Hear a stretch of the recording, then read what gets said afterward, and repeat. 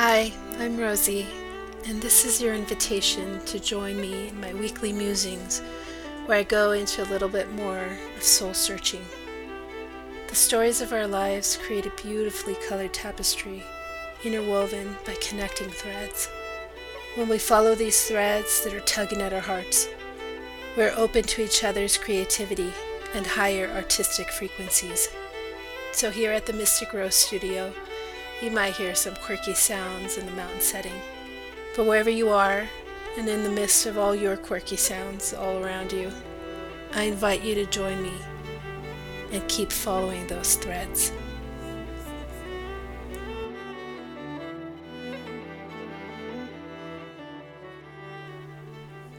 Whew. So, before we start with today's interview with Fallon, I just want to say I really missed doing these podcasts, not just the interviews with others, but connecting with you, even if it feels like a one way connection.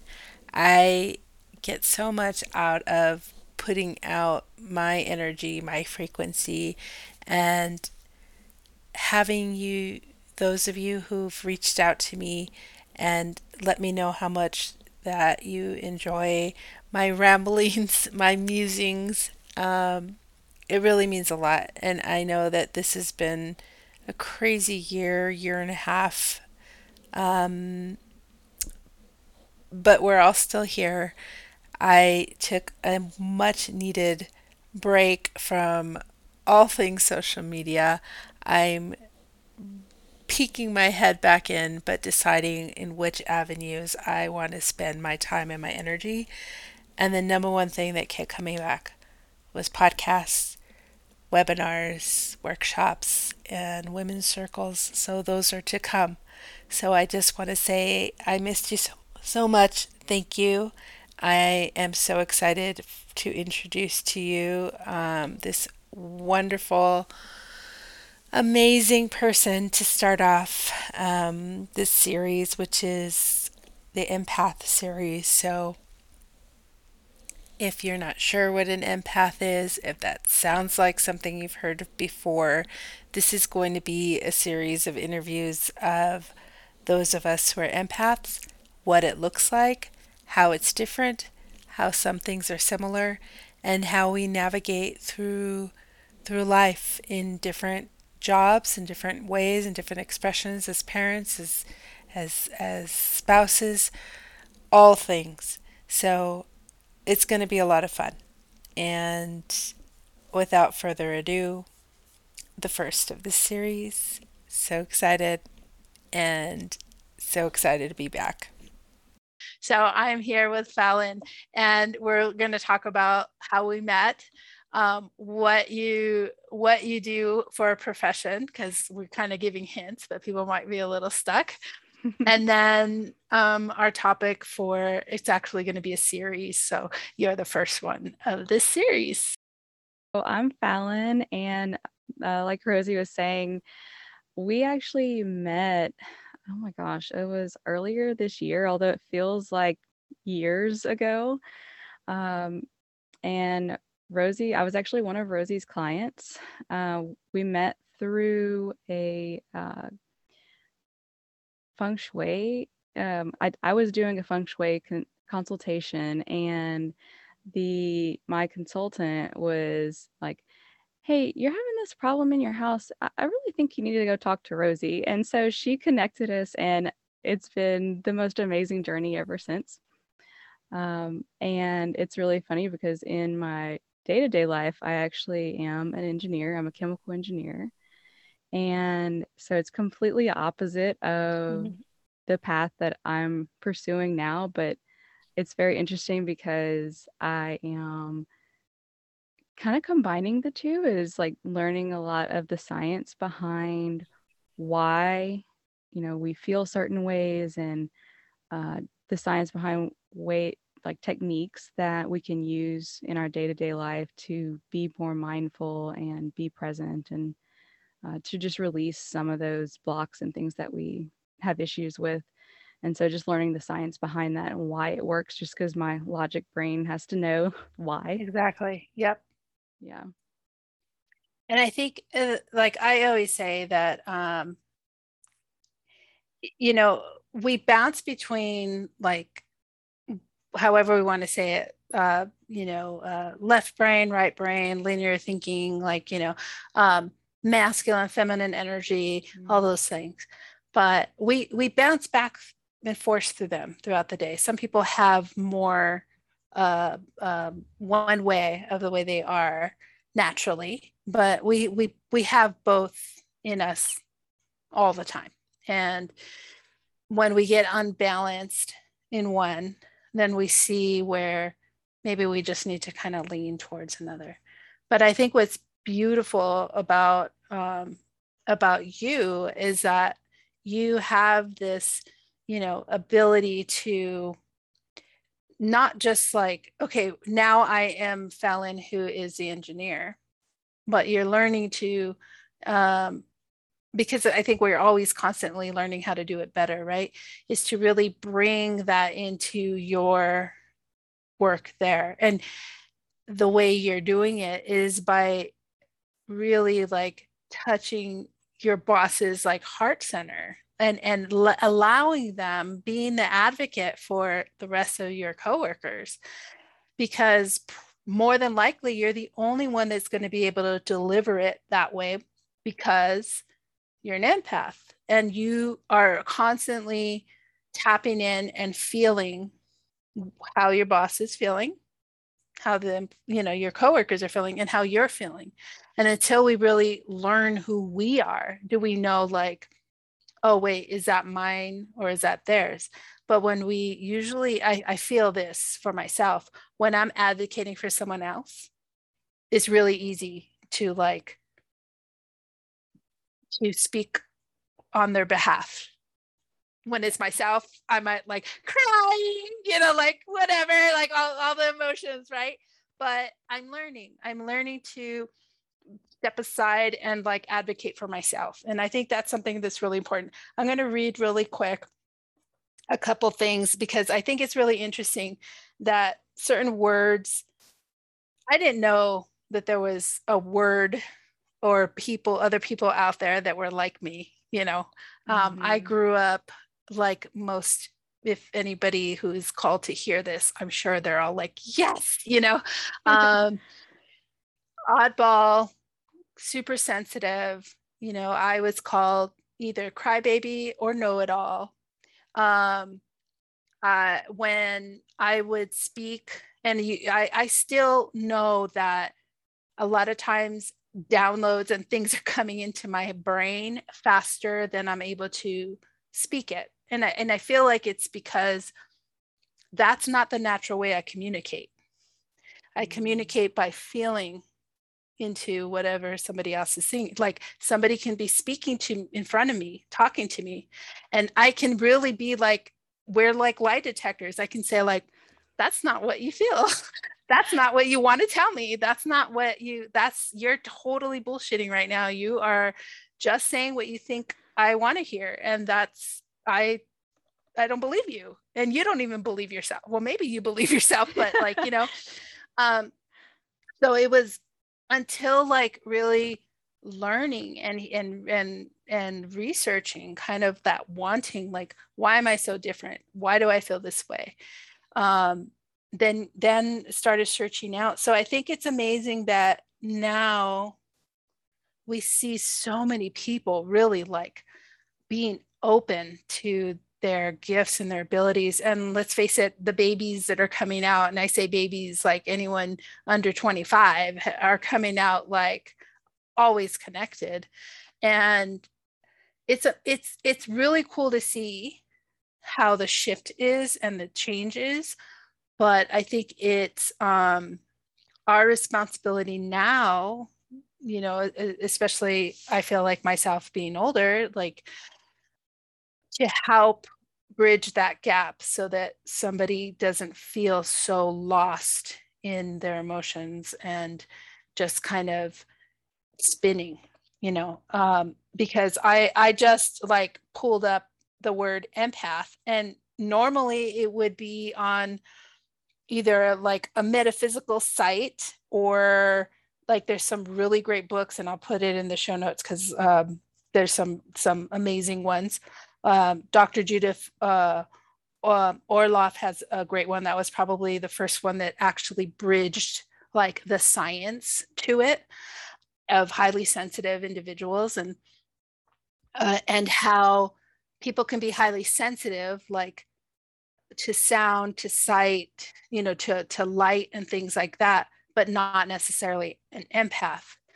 But most at all, I think all empaths are highly sensitive. So it's almost like this double whammy of, not only are you hypersensitive and have these like bionic ears and smell or whatever, but also we kind of live like across the veil, like Mm-hmm. easily drifting in and out of that space, so that it's become so normal that we don't realize we're doing it, or that other people can't.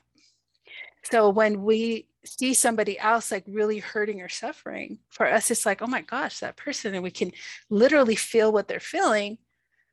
um and it's like, kind of, we have to remind ourselves like, oh, not everybody can feel this or see this. So empath from Healthline, there's like questionnaires of like 15 traits that you may be an empath. So I think it's really interesting. But the thing that's cool is that they will, at least they are quoting like Dr. Orloff's books. So at least they're not just like, I think in the past it was almost like, yeah, that's not real. You guys are making this up. Or that's just woo-woo stuff. But with science now, quantum physics, epigenetics, just all kinds of stuff that's really Mm-hmm. affirming the wisdom of the old. So that, to me, going back to what we were talking about before, if our linear brain, our left brain doesn't feel safe, we're not going to learn. So Mm-hmm. we have to bounce back and forth between the two. So we might open up and see something, and then we start thinking, this isn't real. I'm making this up. I'm not, this isn't really happening. And then we learn something else. A book will come to us, a podcast will come to us, something that we're just like, oh my gosh, this doctor has done all this research and they're proving this. And I can think of like Dr. Bruce Lipton, Dr. Joe Dispenza, like Dr. Mm-hmm. Greg Braden, like all kinds that like have really been able to beautifully articulate and show real science and proof of these ancient teachings and wisdoms, so that we can calm that side of us that is trying to keep us safe, and then we can open up some more. And so that expansion is just happening a lot faster, a lot easier, I think. Um, One of my mentors, Mark David, who wrote Slow Down Diet and Nourishing Wisdom, he calls them mind cookies. Like you need those little like scientific bits and pieces so that you can like, oh, okay, that makes sense. That makes sense. Like now I see why. So I love, and I think it's perfect. Like we will more and more see engineers, scientists, those that, are usually driven by, let's get the proof. Mm-hmm. We need empaths in those fields to be able to really see how you can elevate those kind of careers to a different space. Not that you need to stay there. I think everyone has their path and they'll branch out and do other things, possibly. Mm-hmm. But yeah, what do you think about that? Are you seeing like more and more people kind of open to different things that before they weren't? Yeah, I definitely am seeing that. And I think it's more of that I'm more open to it, therefore I'm attracting that. Mm. And other people, because I'm open, other people are more open to it as well, especially because being an engineer, they're like, what are you like? Okay, well, there must be something to it because I know her, and I know she's logical and I know she's scientific. Like, there must be something to this if she also believes this. So it kind of Mm. opens their minds to it. And I was thinking back to how I was as a child and in high school, where I remember so I played the piano for, gosh, from second grade until I was a senior in high school. And I was also very interested in science too. And so I remember, I think it may have been one of my parents' friends or something. And I just remember her telling me, like, oh, well, it's very interesting that you're good at piano, but you're also good at math, or science. Like, it's very balanced in your left and right brain, is what she told me at the time. And I'm, high school, I'm like, oh, okay, cool. And then as I got older, I became more and more logical and kind of suppressed that artistic type side of me. And because that's what was demanding my attention was, going to college and trying to pass all these tests and listening to the people that I was being influenced at the time by, and all of them were very much logical, scientific. And so, in a way, that kind of started me down the path of shutting down some of those gifts that I've been given.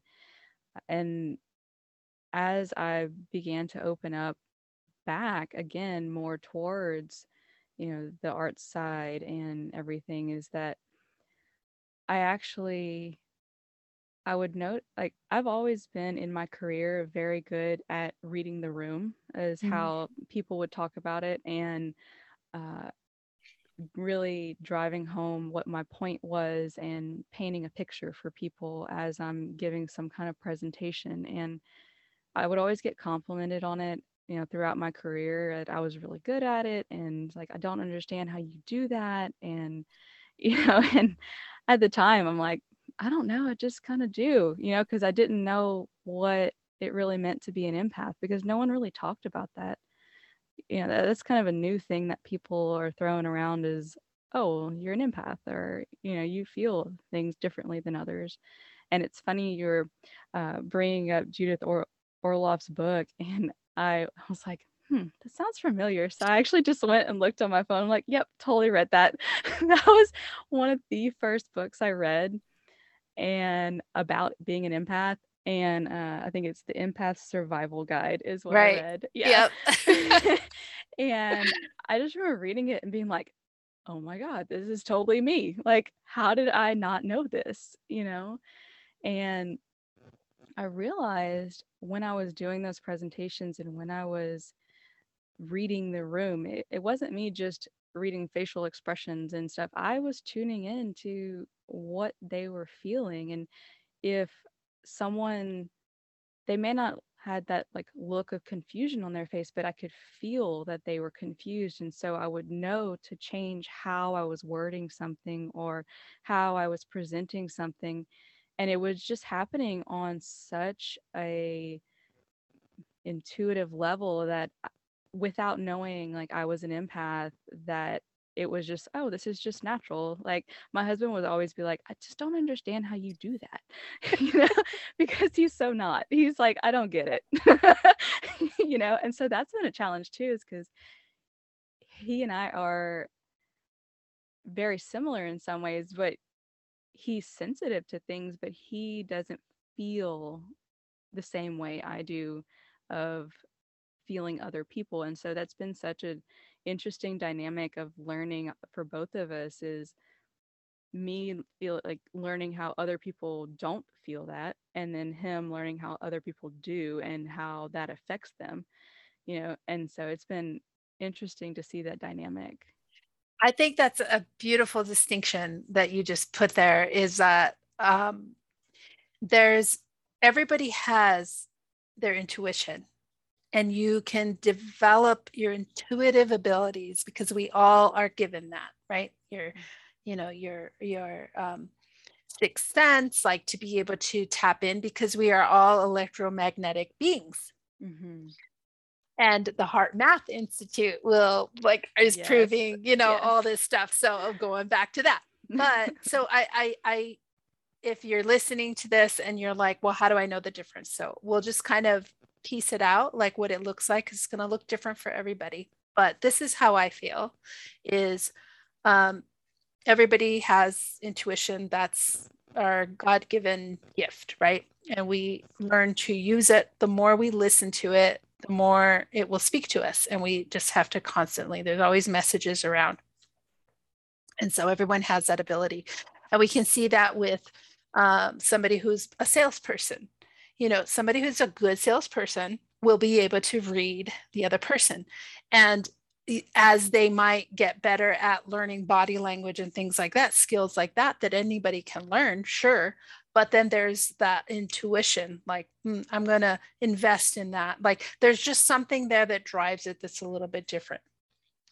Whereas an empath, it's like that times a million. Yes. And it is that as well, that you have to like listen to and be open to your intuition, but the messages might come differently. It's not so much like, I got a hit, or the pit of my stomach feels this way. It's literally sometimes like our whole a wave of flood of an emotion came in, and we might feel Mm-hmm. this deep sorrow, and there's somebody who's in pain that's near us, and we might see it. And so somebody might say, yeah, because you see that person crying. But you can have empathy for somebody and say, like, oh, I'm sorry you're crying. But we literally will cry, not with them, for them. Mm-hmm. We're like alchemists, and we will take it. And when we don't know our abilities, this is the part that really can become dangerous, I think, is that a lot of young empaths, I know this was my path, is will become depressed and maybe even like verging suicidal, because we don't understand why we're always feeling depressed. And oftentimes it's not even ours, but we don't Mm-hmm. understand that part of our gift here is to help others work through those emotions. But we will just take it because we like that person, we love that person, or they're a friend, and we'll just hold on to it and keep it for them. And then they're fine. They're like over it the next day, like, I Yes. feel great, whatever. And we're like, oh, depressed and like headache and sick and all these things. And we have to learn that we're not to take their opportunity for them to learn away. That there needs to be a point where we need to maybe lend them a little bit of like, I'm here and I'm holding space for you. But in that, I just see this like, I'm putting this bubble of light and love around you, but I'm not going to take this for you and cry for you. I will cry Mm-hmm. with you, maybe sometimes even teach you how to cry as I cry, and the other person can't yet. And that's okay.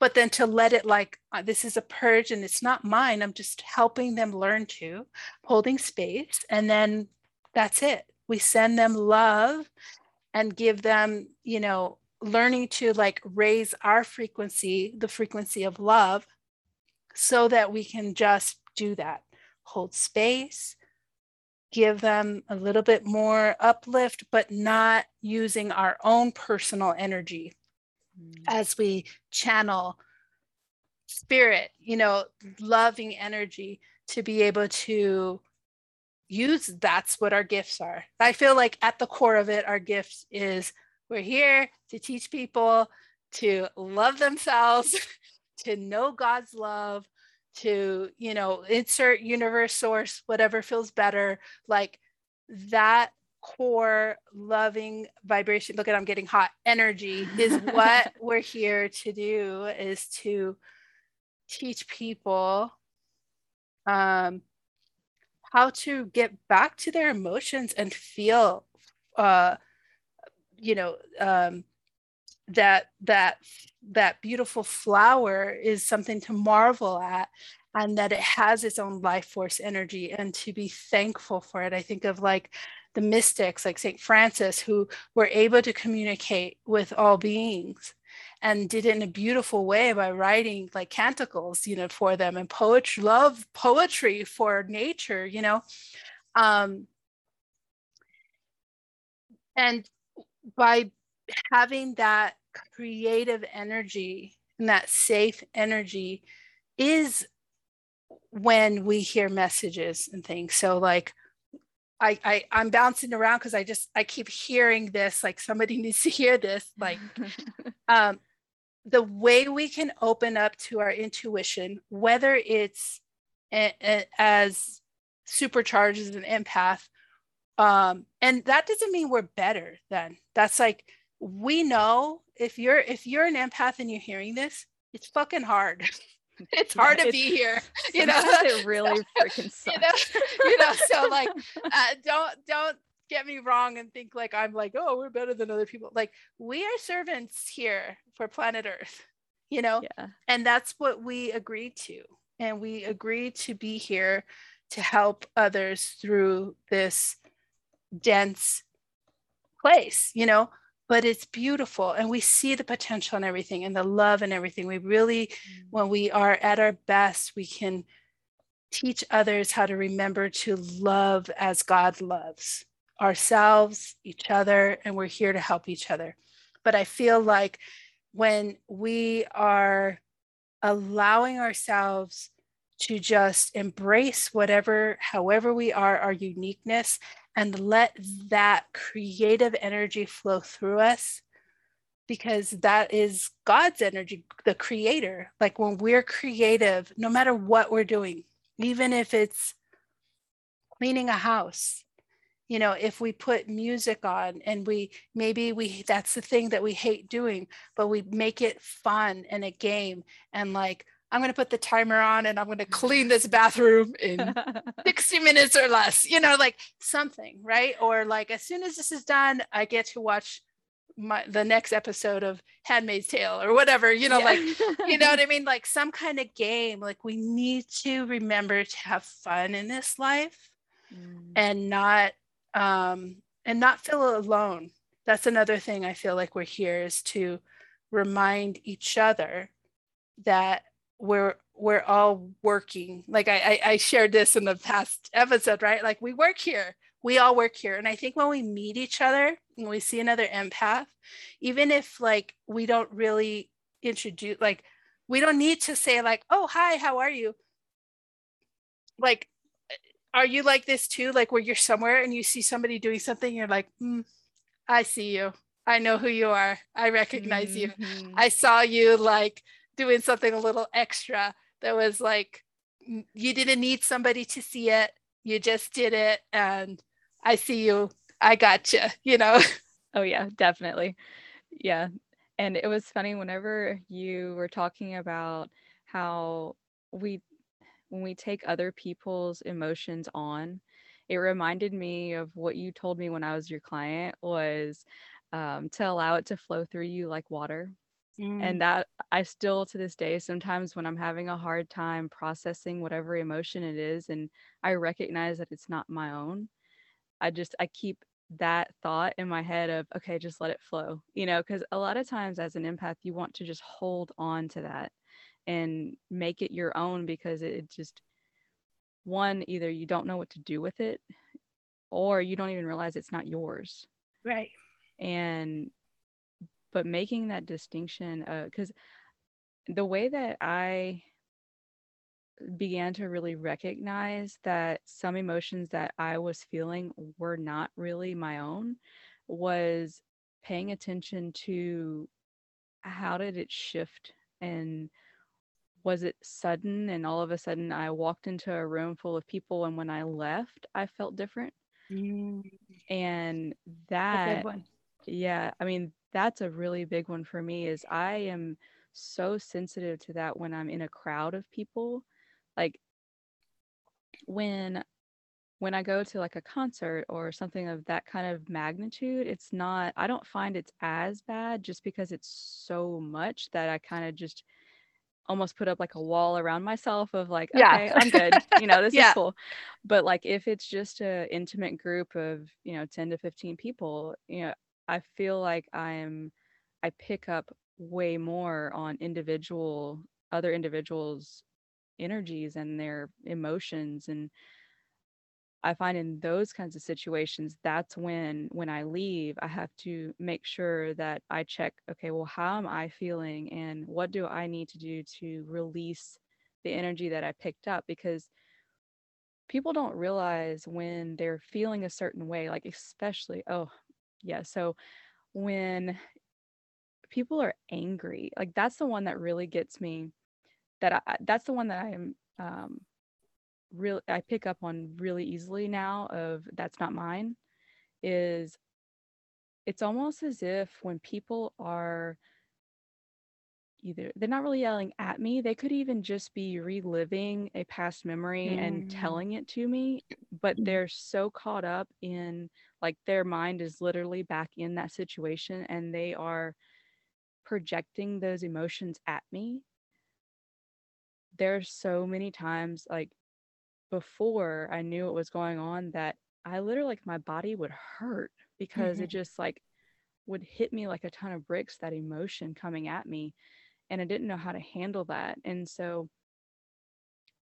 since I've become more aware of what's happening, I actually will just put up like almost like a wall in between me and that person and just envision the anger emotions just like flying around me Mm. because that is one emotion that I just naturally, yes, I get angry, but it's not the same as other people's anger.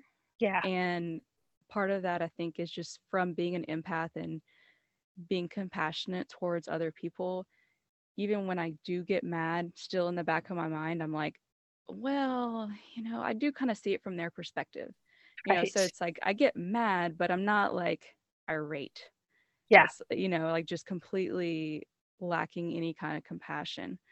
And so that's the biggest distinction that I've made with that particular emotion is that when other people are recalling some kind of angry situation, or if you are interacting with someone who is angry, like that is what I've done just instinctively now because I recognize that that's not mine and I really don't want to pick that up is I just literally put a wall in between me and them and I'm like, nope, don't want it.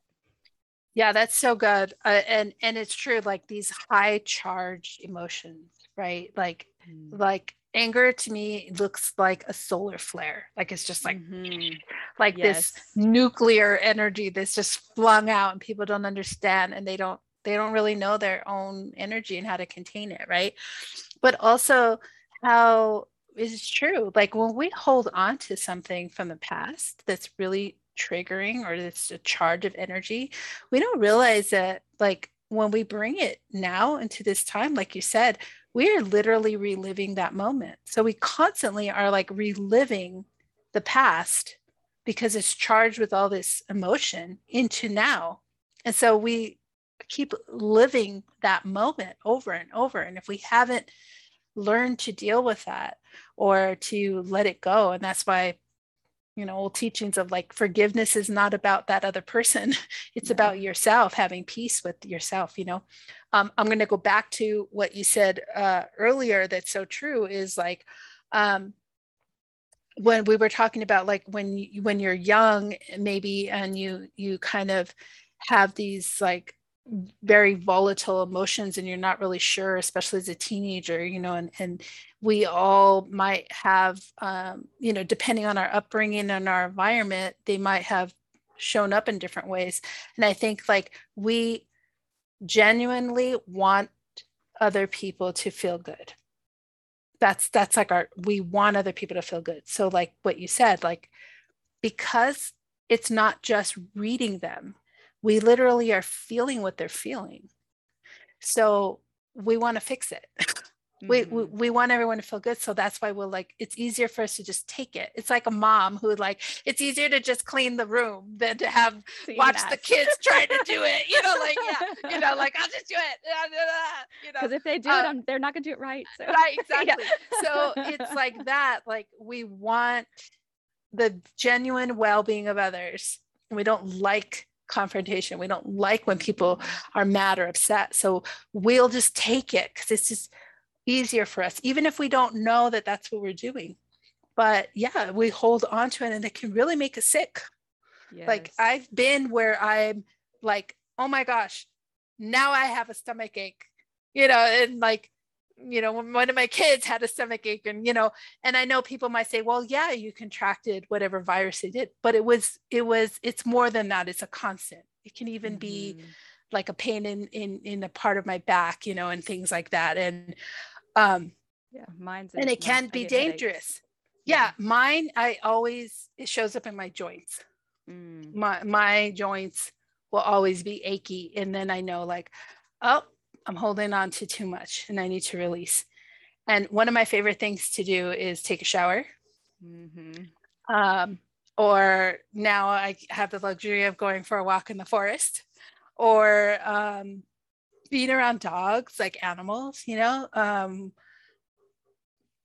of course, like, doing something that makes me feel good. But sometimes I just have to, like, I allow myself now, like, I need to lie down and, uh, you know, put some meditation music on, or self hypnosis or something, like Mm-hmm. I need to just power down because, I need to recharge. And that's, for me, that's the best way for me to just kind of unplug, is be on my own by myself and just not be around others. And I think that's something that is really hard for other people to understand, that we're not just introverts. It's yes, a lot of us are that way because of that reason, that we need to disconnect and to plug back into things that help us to recharge. Like nature is a great way, being around trees, around plants, around loving animals. Those are great ways to help us to kind of plug back into who we really are. And just getting to know yourself by being alone, like we said, right? Because then oh, this is what I feel like. This is my Mm-hmm. energy. These are my emotions. And I will have to ask myself sometimes, like, I'm feeling I'm feeling angry. Is there a reason I'm angry right now? No, somebody must be angry around Mm-hmm. me, and it's that, like, that question, is this mine? And that first thought, the first thought that comes to my head, if I'm like, well, maybe because, then Not that's yours. me, that's Yeah. me trying to justify it. But if I just get a no, it's not, like, really Yeah. clear, of course it's in my voice, but it's this like no BS answer, that's when I know it's like, okay. And then immediately change of like release. Mm-hmm. You Yeah. said you put like that other person in a bubble. What I do is I used to imagine this. I don't know if I normally do it as much uh, anymore, because I think I've just gotten a lot better about it. But in the Mm-hmm. beginning, when it was something that I really had to consciously be aware, like, I would think of like Human Torch, like flame on, and it wasn't like to burn the other person, or even to it wasn't to like put myself at a distance or them at a distance. It was more of that flame on was me just getting bigger in my loving energy, just love, love, love, love, love, love, love, because like the fairy tales told us, love conquers all, Mm-hmm. like, Mm-hmm. and just that emotion is such a high frequency.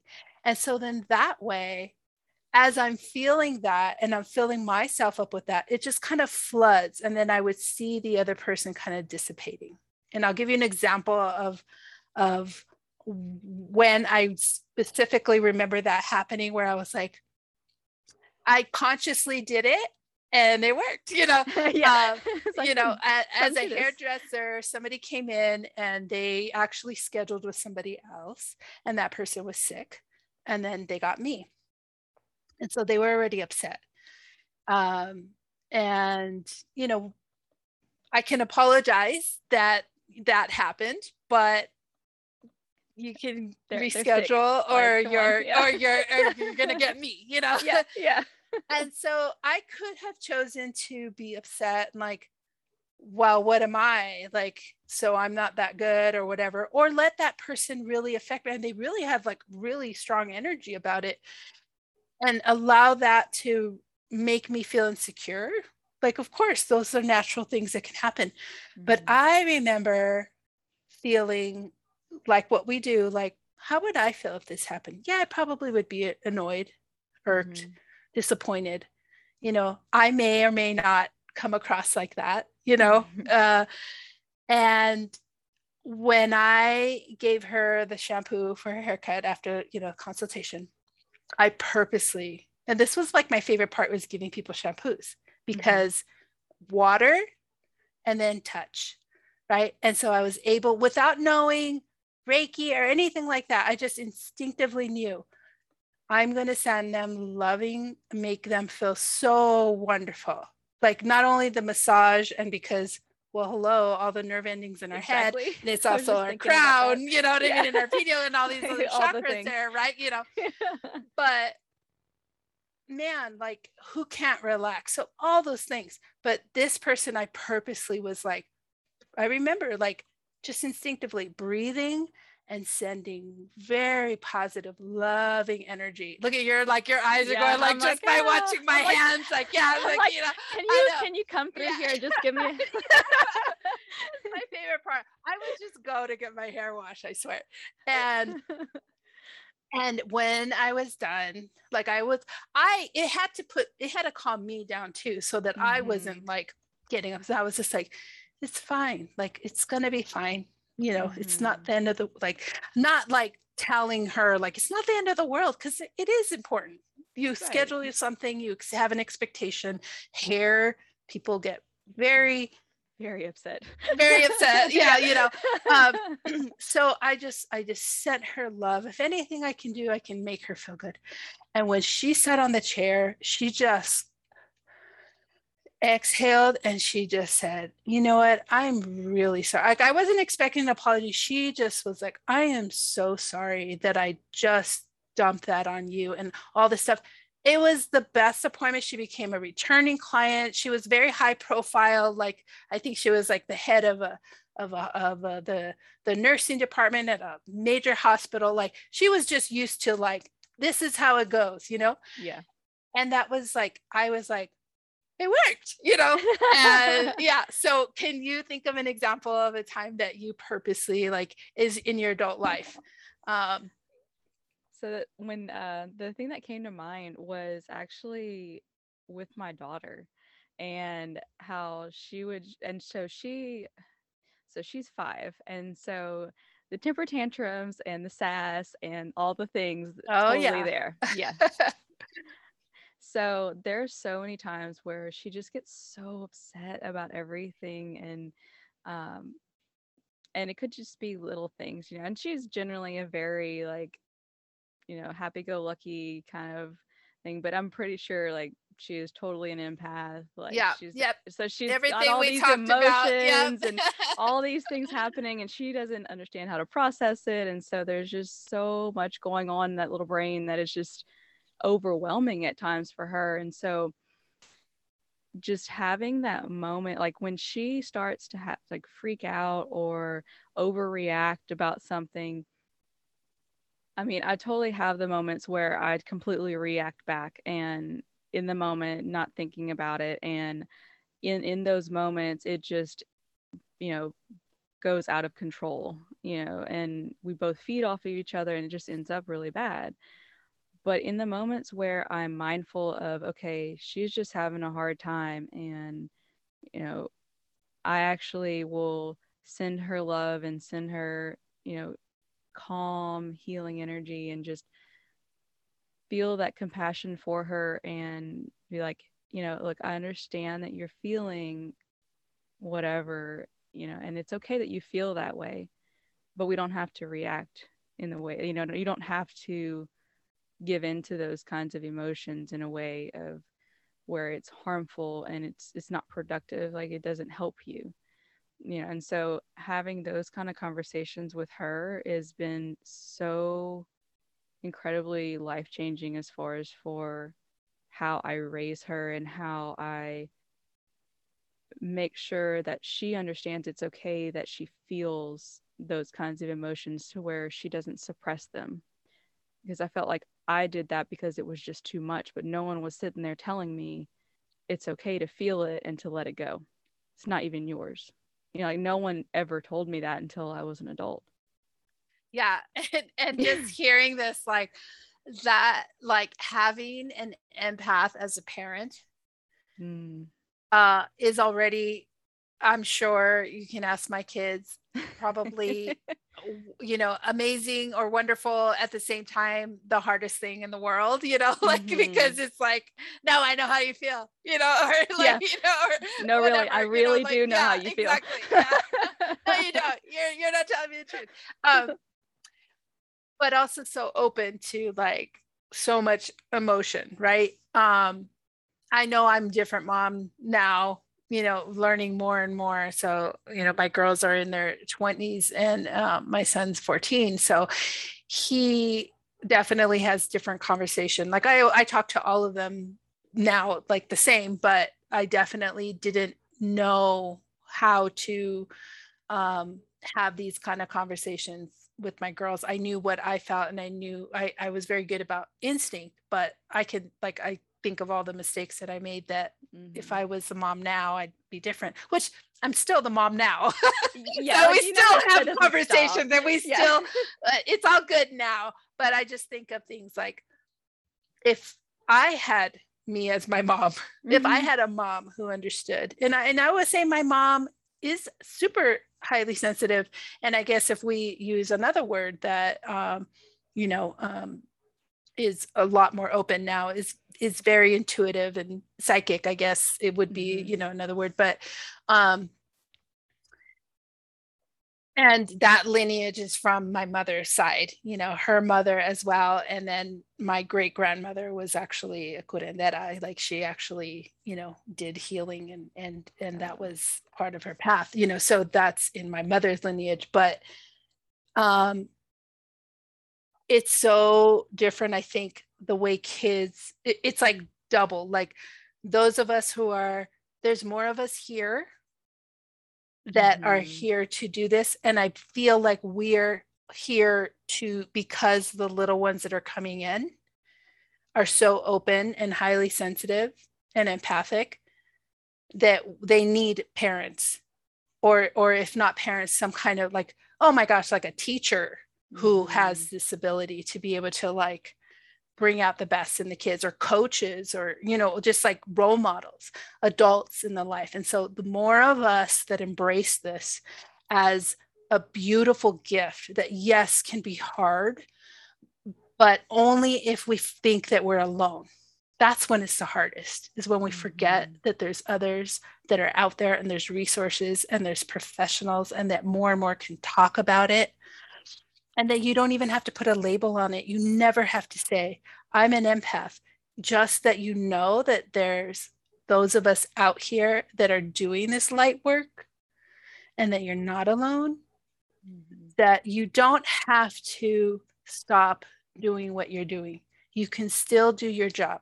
You can still be, if you're a young kid, and you're going to college and you're working at a coffee shop, you can still do that. But if you're aware, then when you are serving the coffee, just put a little loving in that cup. You know what I mean? That makes a difference.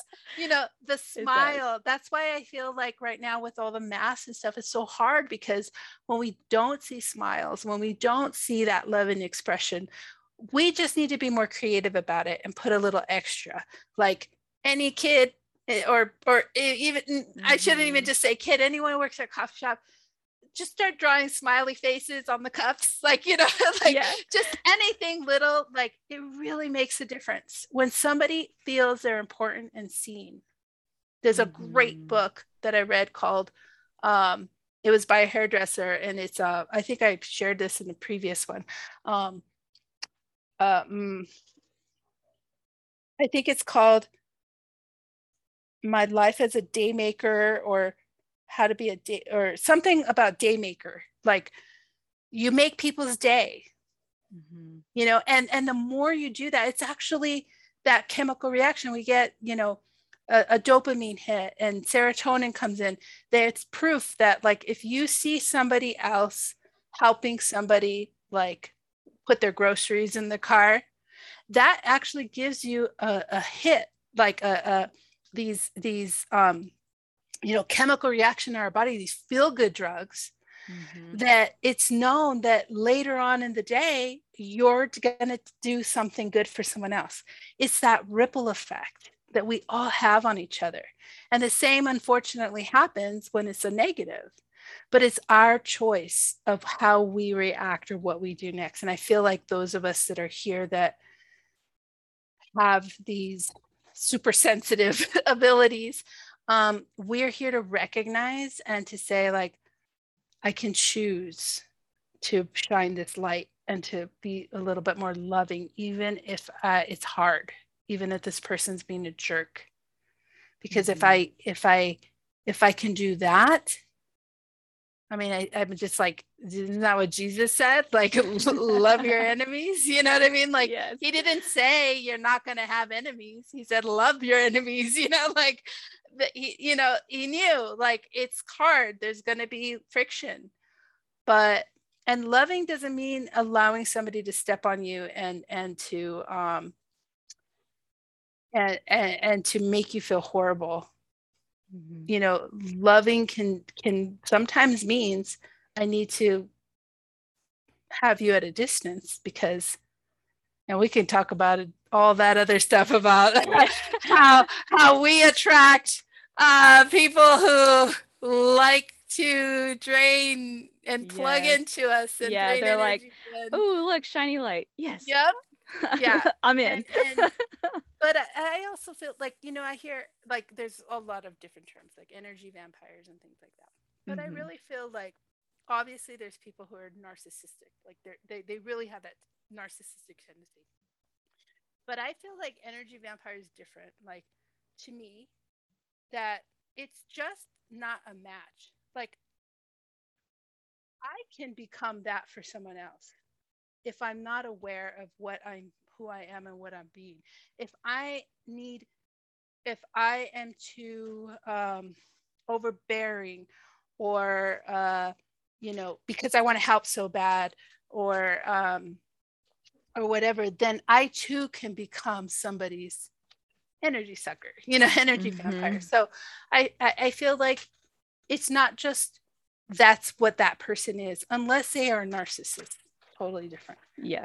But that we also need to just constantly, like, reflect back on ourselves and know that, like, we too can be negative for somebody else. So sometimes relationships just, it's not a match. If you're bringing each other down, Mhm. even if it's because they dump everything on you and you take everything for them, that's not a good match. That's taking their learning lessons away, their power away. So recognizing that too, that we too can drain other people's energy, because that's part of the, like, shadow side of it. Yeah, it's like almost as if it's you can smother the other person with too much love. Oh yeah. Yeah. Oh Yeah. yeah. I definitely got the whole feeling of just like this blanket like over like someone like Yeah, exactly. Exactly. Yep.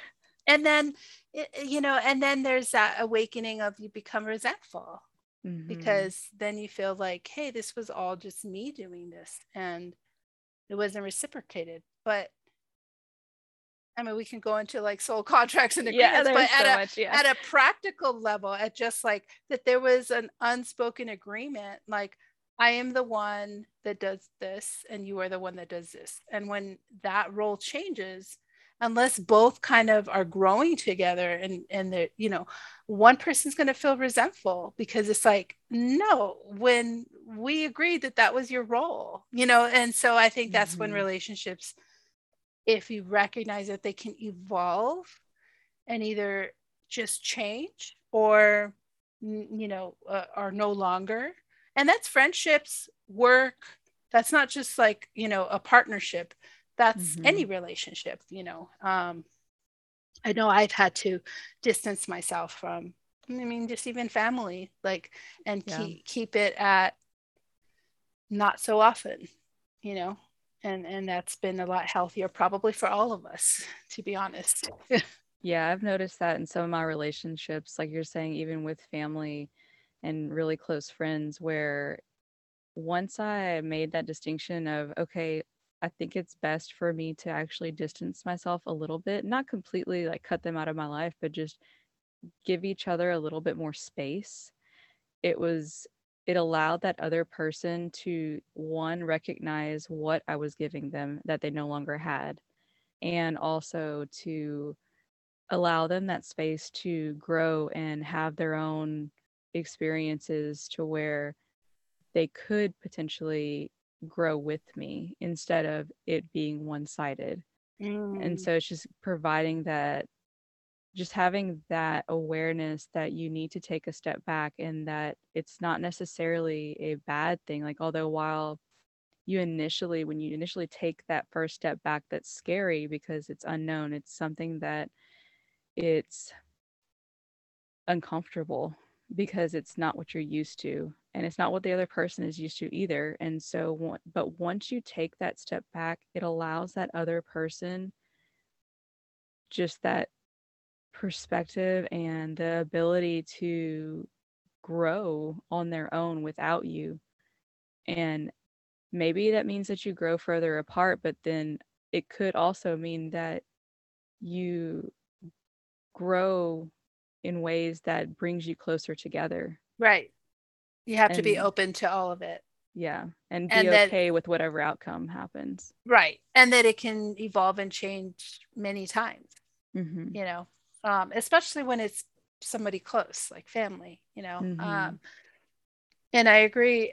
I think this goes for anybody, that the familiar feels safer, even if it's bad.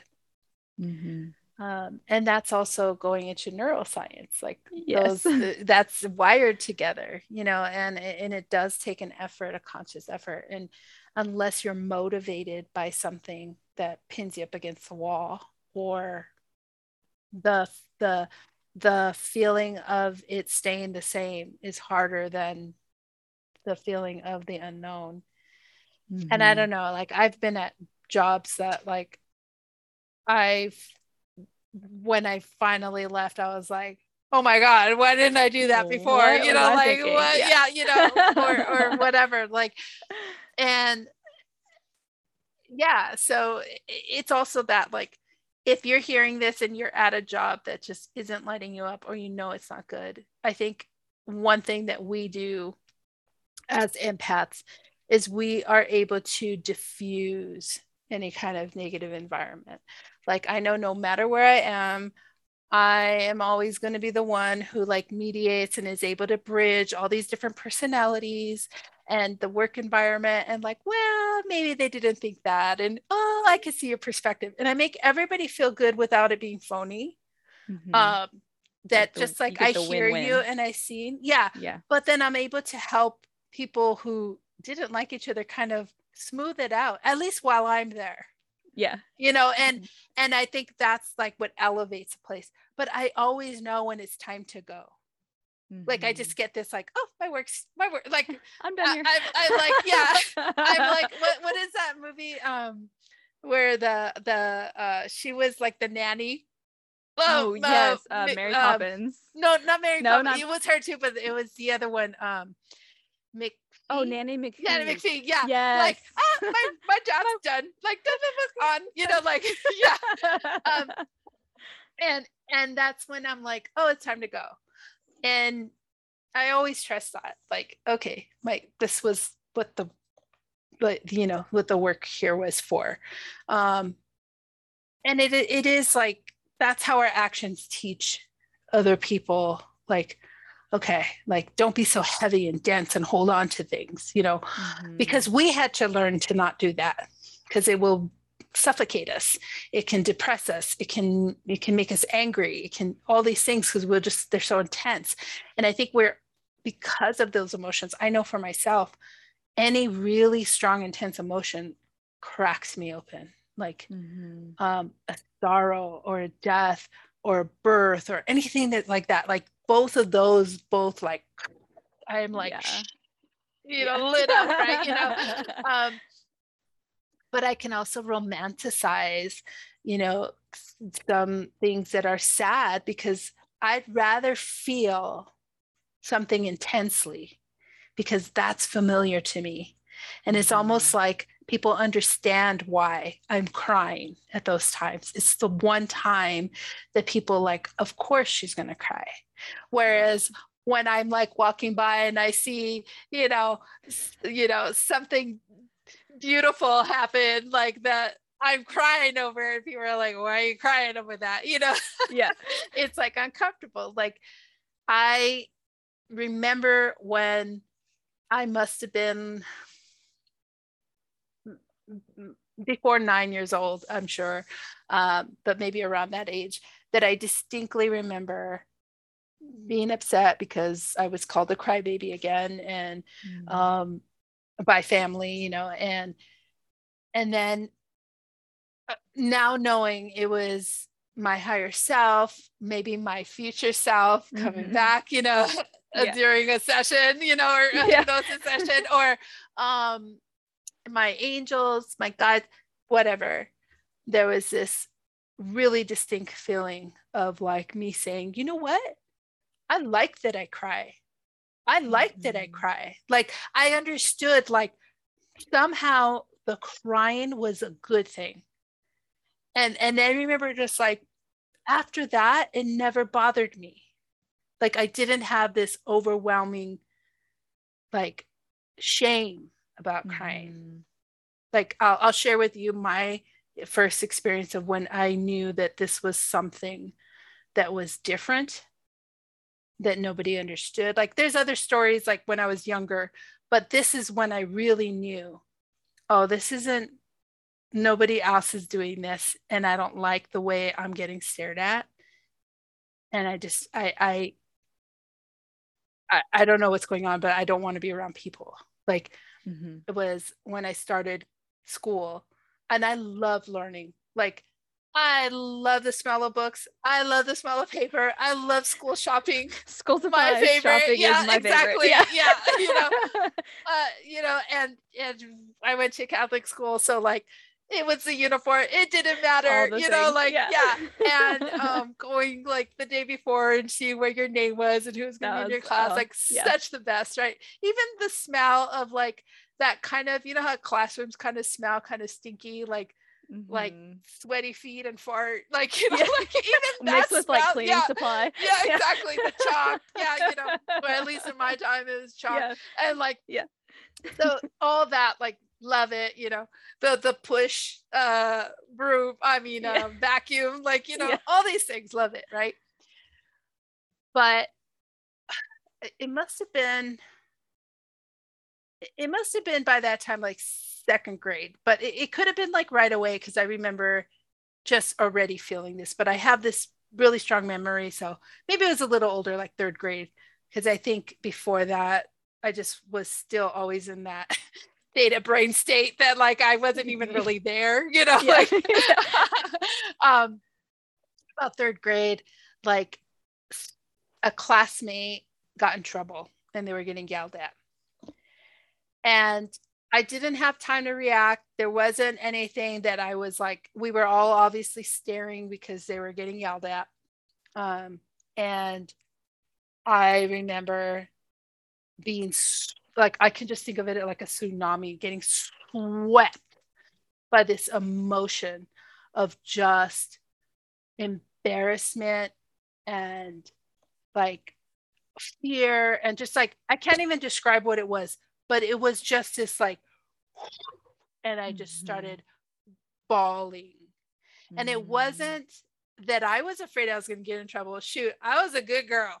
You know Yeah. what I mean? Yep. You know what I mean? Like I I didn't did do not get in trouble, you know? So it. I wasn't afraid that I was going to get in trouble. I just felt what they were feeling. And I didn't know that. But this Mhm. overwhelming, like just wave of emotion came in. And it wasn't like, oh, I'm sad for them. It was bawling. I was feeling Mhm. what they were feeling and I was expressing it for them.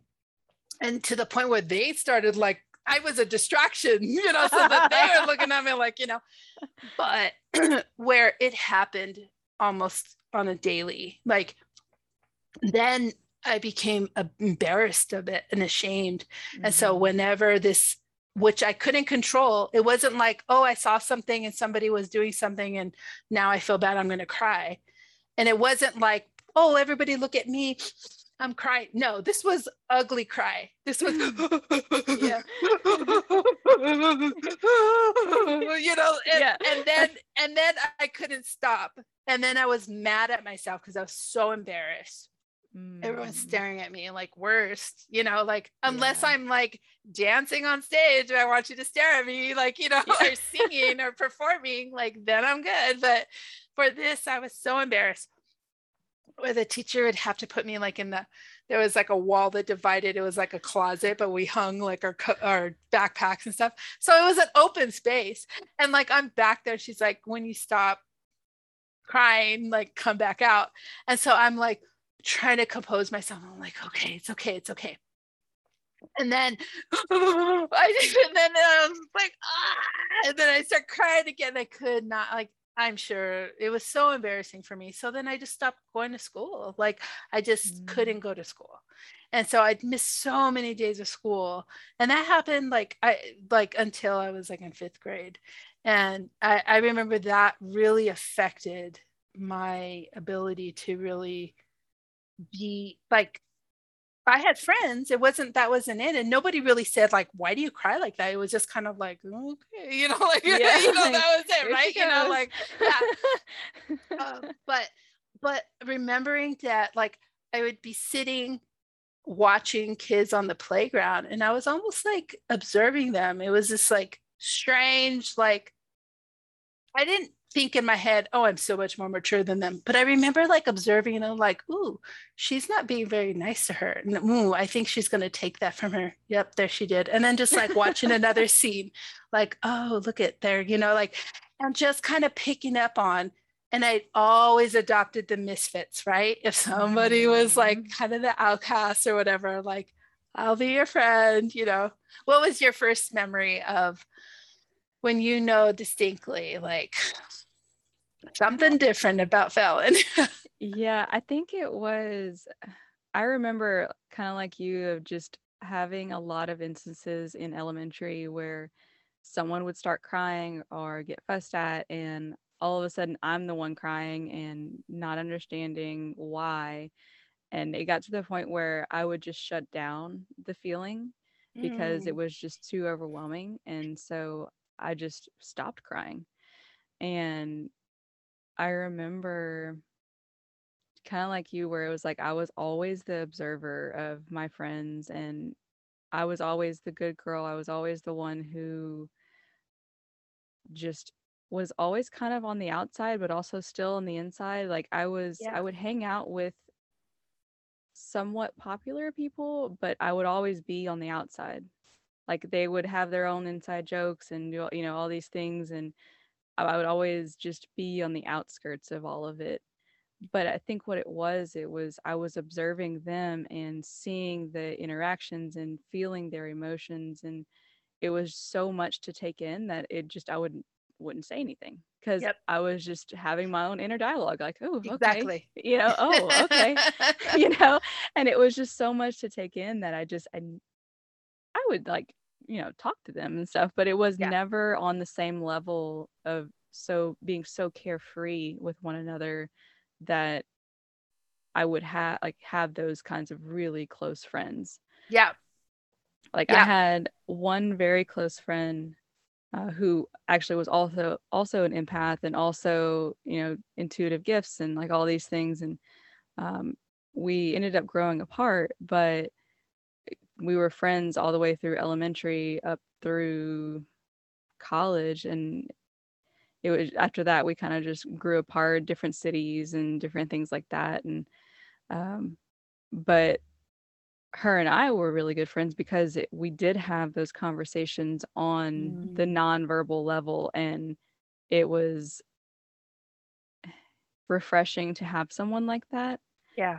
you know? And so, especially when you don't know why you're so connected to this person and why you get each other so much so well. Yeah. And so having that kind of friend really did help growing up. But as far as like, I always wanted to be in that popular group. But Mm, I just was always on the outside because I couldn't I couldn't tell the funny jokes that I had in my head because they were already 5 minutes down the road from, when I actually was yeah. like processing everything. And it wasn't that like I was slow or, like I had no issues in school, no issues in any of that. It was just that I was like processing all this stuff. I'm like, don't you guys see this? Like, you missed all of it. Yeah, you're like, wait, let me compute this. And Yeah. I think that's interesting because it really is a reflection of like how you grow up and the difference. Like I grew up on the fifth of six, and like as much as I was super sensitive in the environment I grew up in, like everybody, what we would say, we would bag on each other, like everybody talked trash, and that was just like a Mhm. rougher environment. And so like you kind of had to have thick skin. And so I think for me, wanting to not like, not only am I tall for for being a girl, but also for being Mexican, like Mhm. I'm pretty tall. So I already stuck out. So I know that like when people would stare at me, it made me uncomfortable because again, I could almost hear their thoughts or like pick up on what they're thinking or feeling, like, good or bad. It always made me uncomfortable. Again, unless I was performing, isn't that funny? Like dancing or some kind of performance because I was playing a character. So for me, like the way I protected myself, of course, I didn't know it at the time, but I put the mask. I made it so that I made people stare at me, had the mohawk, piercings, like all the stuff. Mm. Because if you're going to stare at me, then I'm going to know why. I'm in control. It's because I Mm. freaking look like Yeah. this. You know what I mean? Yeah. And then also for me, the way I shut it down was I wasn't able to shut down the emotion, but it really turned into anger.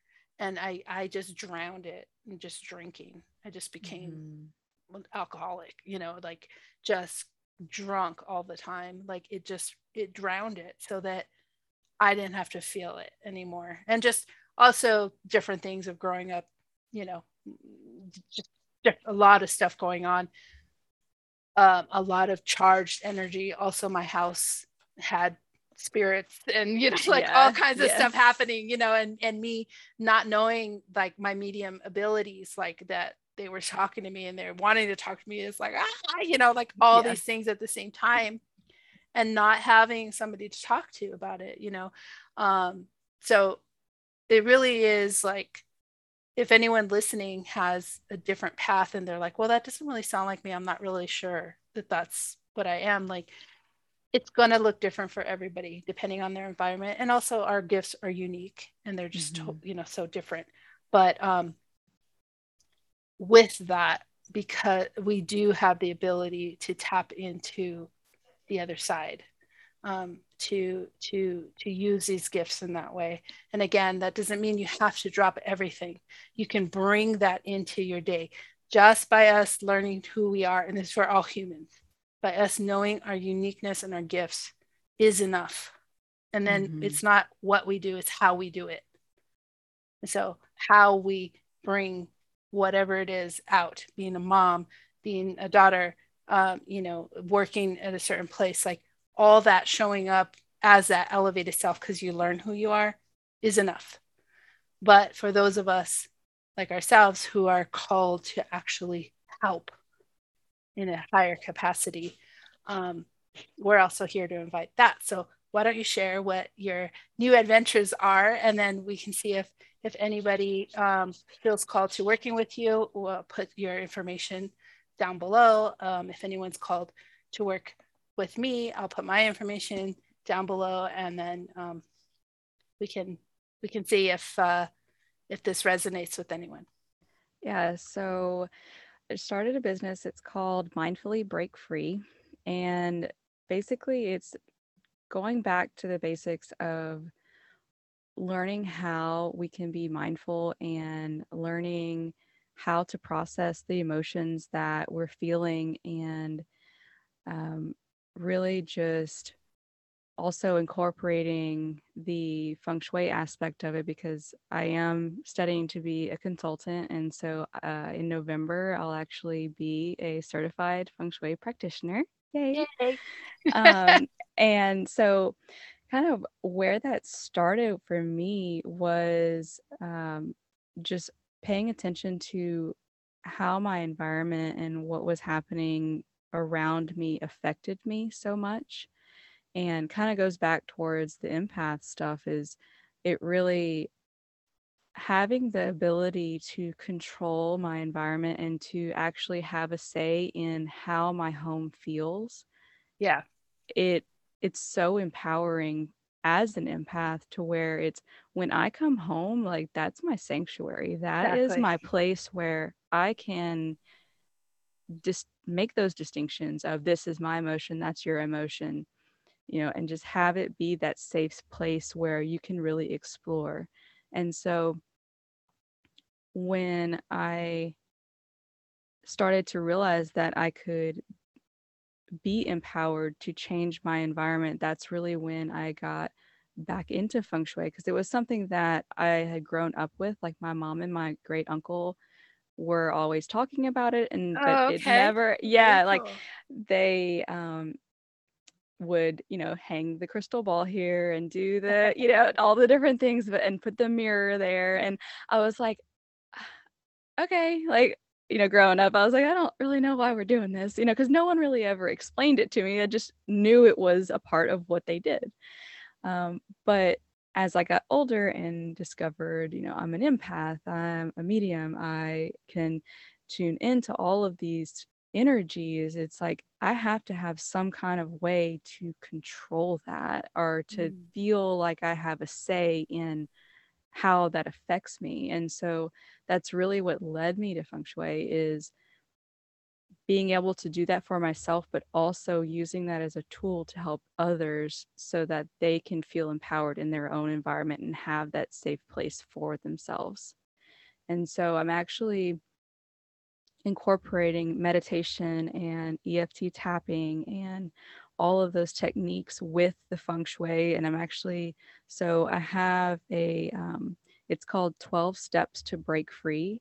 And it's actually based on feng shui principles of the Bagua and how you lay that out on your home, but also how, like, each individual gua is what they call it, but each individual section of your home represents, like, for example, one is your career, and one is your fame and reputation of how the world sees you, and how um, you get recognized, and your relationships and the wealth and all of these different components. And really using the meditations and the tapping to actually release some of the blocks that you're having in those particular areas that are, troublesome to you, but also incorporating the feng shui in it to where you really are able to control and empower yourself to feel in control of your environment from both the outside and the inside. And so, And that's like the perfect left brain, right brain, yeah, like you said, like balance. male and Yes. female. And it's true. I mean, that's the whole goal, is to have is to have flow, in Mm-hmm. life. And that balance doesn't have to look like just right down the middle. It really can, it like I heard Jamie Will. If you haven't heard of Jamie Will, look him up. He talked about how balance is like riding a bike, and when you're riding a bike, you actually are not always straight. Like you're leaning left and right, especially depending on the terrain. And that's life. Like balance is sometimes you're shifting to the right and shifting to the left. Um, sometimes you're like holding on and the, like going down, going pedaling hard, and that's the balance, and I love that, like, a lot of times we're called to things that were like brought to us from parents or family, and they were there and they might have sparked interest, but to bring that into how you work and to light it up. And it's so true. If you don't have a sanctuary and a safe place to rest your head, then you're always going to be in that stress environment and your body cannot heal. You're going to be in that sympathetic dominance and you won't heal, and you Mm-hmm. won't be able to be the best version of yourself, um, and you can't grow. So that is really important. So, and then you have a podcast. Yes, so we also started a podcast.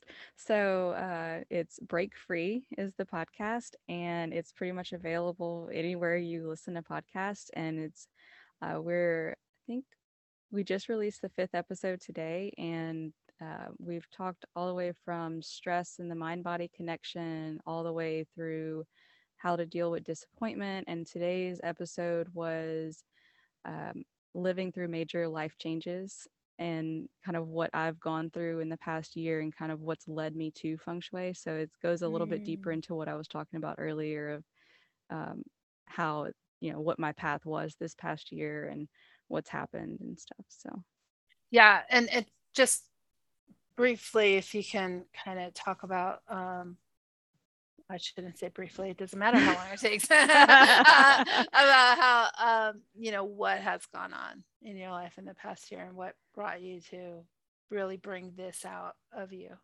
yeah. So partially I have you to thank. So, um, but what really started it was about a year ago, over a year ago now, last August, we had a hurricane come through. And so I live in southern Louisiana. So hurricanes are kind of a part of life around here. But Yeah. this one in particular, it was a direct hit where I live. And Mm. it was, um, so the cat, for people who don't know, hurricanes are rated from a category 1 all the way through a 5, 5 being the strongest. This particular one that had a direct hit where I am, it was a very strong 4, pretty much a 5. Oh my God. Um, and it completely just decimated the area where I live. And our home got severely damaged from it. We're still working on repairing it, but it was definitely one of those times in my life where it shook me to my core and made me Mm. really question what I valued in life and what was I really doing here. Mm. And for the first couple months it was just complete survival mode. Like it was just a lot of comparative suffering and a lot of not allowing myself to grieve the loss of my home. And even though we're going to get back into it, it's never going to be the home that I left. And so Mm. that's been really hard. Um, and so going through that process and just realizing that I really needed to allow myself to feel the emotions that were coming up and giving myself that space to process everything. I think just that realization really helped a lot. And in February of this year, I got the feng shui consultation on both the house that we were repairing and also the rent house that we were Mm. currently in. And just that really helped to empower me so that I felt like I could impact what was happening in my life because everything was so out of my control.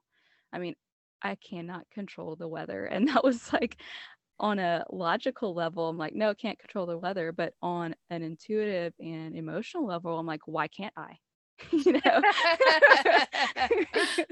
you know, and so it was that again, left brain, right brain, like this battle, within myself. And uh, of course, the logical brain won out and was like, no, you cannot. so, but anyways, Yet. yes, Yet. yet one day. Um, and so, yeah, so I had the feng shui consultation, and that kind of opened my eyes to doing that and actually empowering myself even further to actually become a consultant and to help Mm. others in that capacity, and to give myself those tools so that I can help them in a constructive way rather than just sending them love, and which is helpful, but it's also, I felt like I could do more. Yeah. And just releasing a lot of those blocks, and uh, doing a lot of healing of myself, and um, you know old wounds that have been there for this lifetime, past lifetimes, just all of this emotion and memories that I just never processed, and allowing myself that time to myself to learn who I was, Mm. and coming into who I was. And then whenever, let's see, so yeah, after the feng shui consultation, I was introduced to Rosie, and she just rocked my world. I mean, I'm pretty sure I spent most of the time crying when we were talking. Like, I don't even know how I got actual conversation out, because it was just this amazing release of emotion, and just working with you, just it was the best experience of my entire life. It Oh. really was. I mean, it was just this like, wait a second, like I can release all this stuff, and like just the way that you're able to tell these stories and just weave it back into what you're going through, and like relating it back to everyday life is just, it's a gift for sure, and I Mm. am so thankful. Ah, Yeah, I wasn't expecting that. That's how I asked that question. I know. It was uh, just what came out. It's what you needed to yeah, hear. yeah. And we all help each other because, like, uh, before, like, just before you were referred to me, um, I really was like not sure that this was going to be able to help anybody. Like, I know it helps friends, but Mhm. now I've completely embraced that I was born with what I call grandmother energy. Like, I was just born with that. Mhm. It is a motherly energy, and to me, I feel like Mother Mary, like that. That's what I see. That's what I feel like. Um, but it's also like older, this old ancient energy, and that as I've really embraced that, it's really like elevated and come out.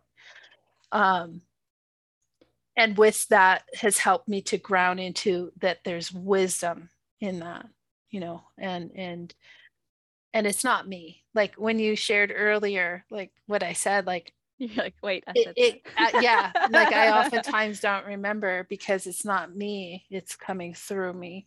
And that's Mhm. what I've learned is to step aside and not do things, like not allow my ego to feel like, oh, I'm amazing, like, oh, I did all that, um or like, hey, that's cool that I have these abilities, like, yeah, Mhm. because we know that things will knock you on your ass to keep you in check. Yep. uh, but it's come with more of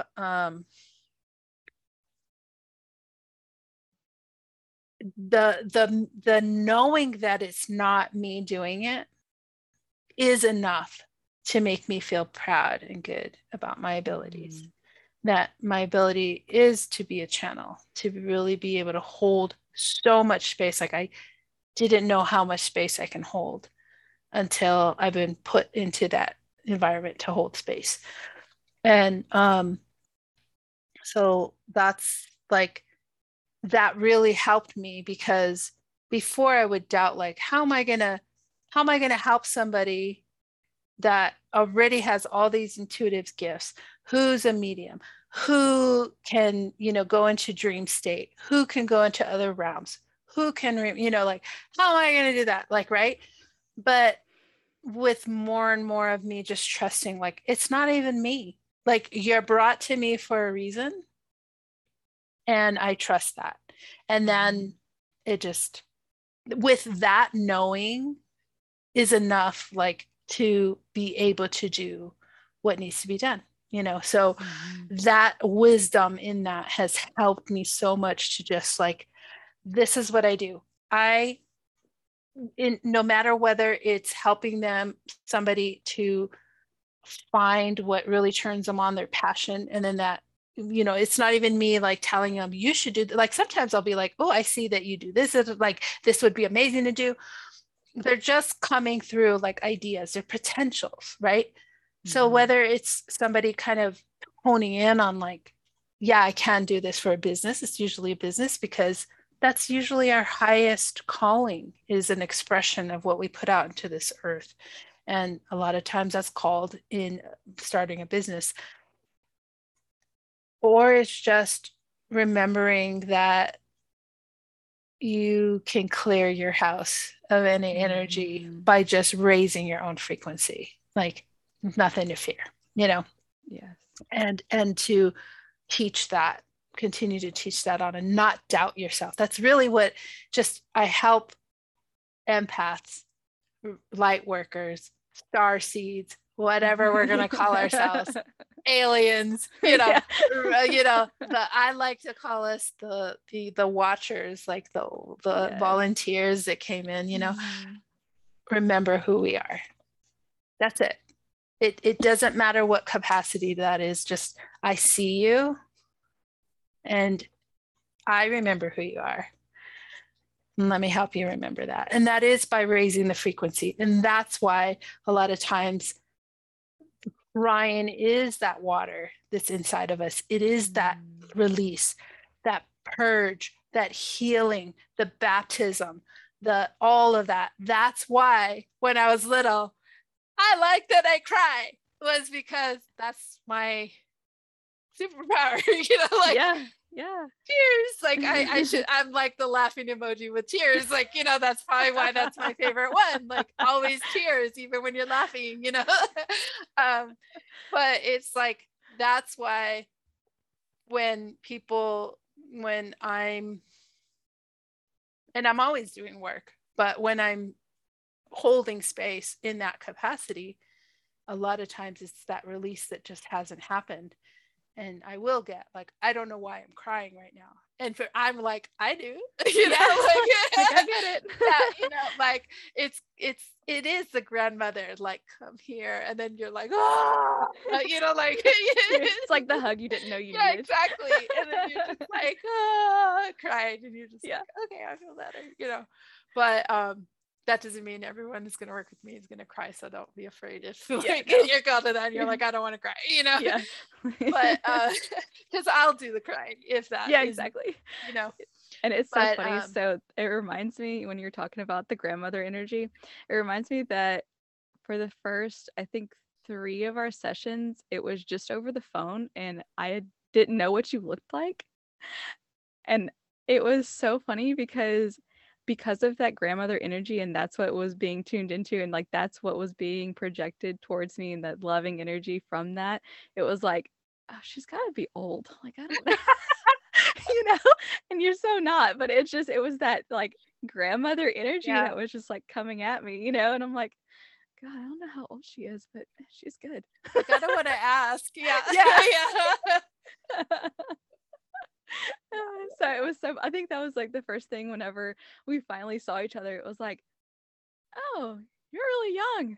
Isn't that funny? I How'd know, that it was like, happen? yeah, the first time, here's a picture of me. Oh, you're like, oh, yeah, it's so funny. It's like, but they're really like, I feel like to give somebody this who's listening, like there's this deeper connection that you have with each other. And we can say that you've lived a parallel life with them or a soul contract, all these things. Mm-hmm. Yes, yes, yes, yes. But also for me, I'm very, as much as we can talk about this stuff, I need to remember to like, the reason we're doing all this is because we're here on earth. Mm-hmm. Because it's really easy to just detach and like, I'm just going to do all this. I mean, when I was in my early 20s, I really felt like, as much as I went through all the like crazy teenage years that were really bad, I'm telling you, like worse, worse, worse, um, then I had this like calling back, and I was ready to become a cloistered nun. I mean, like in a monastery, giving up my name behind the walls, praying every day. That was like, it still to me is like, to be able to just talk to God all day and nobody think it's weird. Dream life, But I distinctly had this I heard, that's the easy way. You're meant to be in the front lines. And that was like, so like, no, like to me, but You're ruining my but dreams. yeah, but I understand. Like, and it also felt like that possibly was something I did in the past life. Like Yeah. It I was what did was that safe. already. Yeah. I've done that many times. Was the monk, that was the nun, was all these things, like the hermit, the oracle, the prophet, all these things, right? Mm-hmm. And that's just me talking to God all day and hearing messages is like dream. But now is time, like we are in the most incredible time on earth, and we all of us here right now agreed to be here at this time, and some of us for the crazy reason volunteered to be here Yeah, at this what the time. heck? um, but it's because so many things are changing and so many things are falling away, and we can feel that, like it's not even about right or wrong. It's just that things are different, and they're just going to be continue to change, and it's happening by people waking up and opening up and just really not just taking back like personal sovereignty and personal responsibility and power.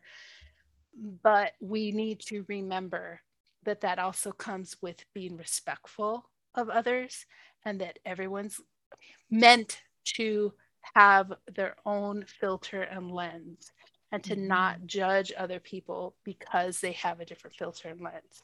And when we become judgmental or angry because somebody doesn't see it our way, we're just not really sure of who we are. Because when you're sure Mm-hmm. of who you are, you don't need to explain yourself. No, you don't. You don't need to, something might like, oh, like, well, of course we're human, like, or we play human here Yeah. on earth. Like, I only play human on in TV. I need to But make a bumper sticker for you. yeah. I only play human. Oh, I'm here on earth. Yeah. Um, but um I lost my train of thought. But like, we need to be nice to each other. We need to remember that, not that we just ignore each other or like, whatever, that's your thing. Sometimes we might have to go to that point, like, well, that's not my life, Mm-hmm. and then that's it.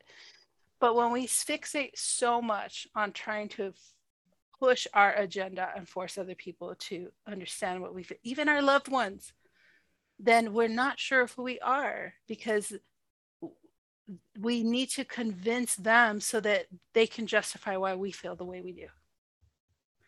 You know, Yeah, it's like the difference of when you are sure of who you are and you stand in your power and you project that power out towards others and you show others by leading by example rather than Exactly. telling them how they should be living their lives, Exactly.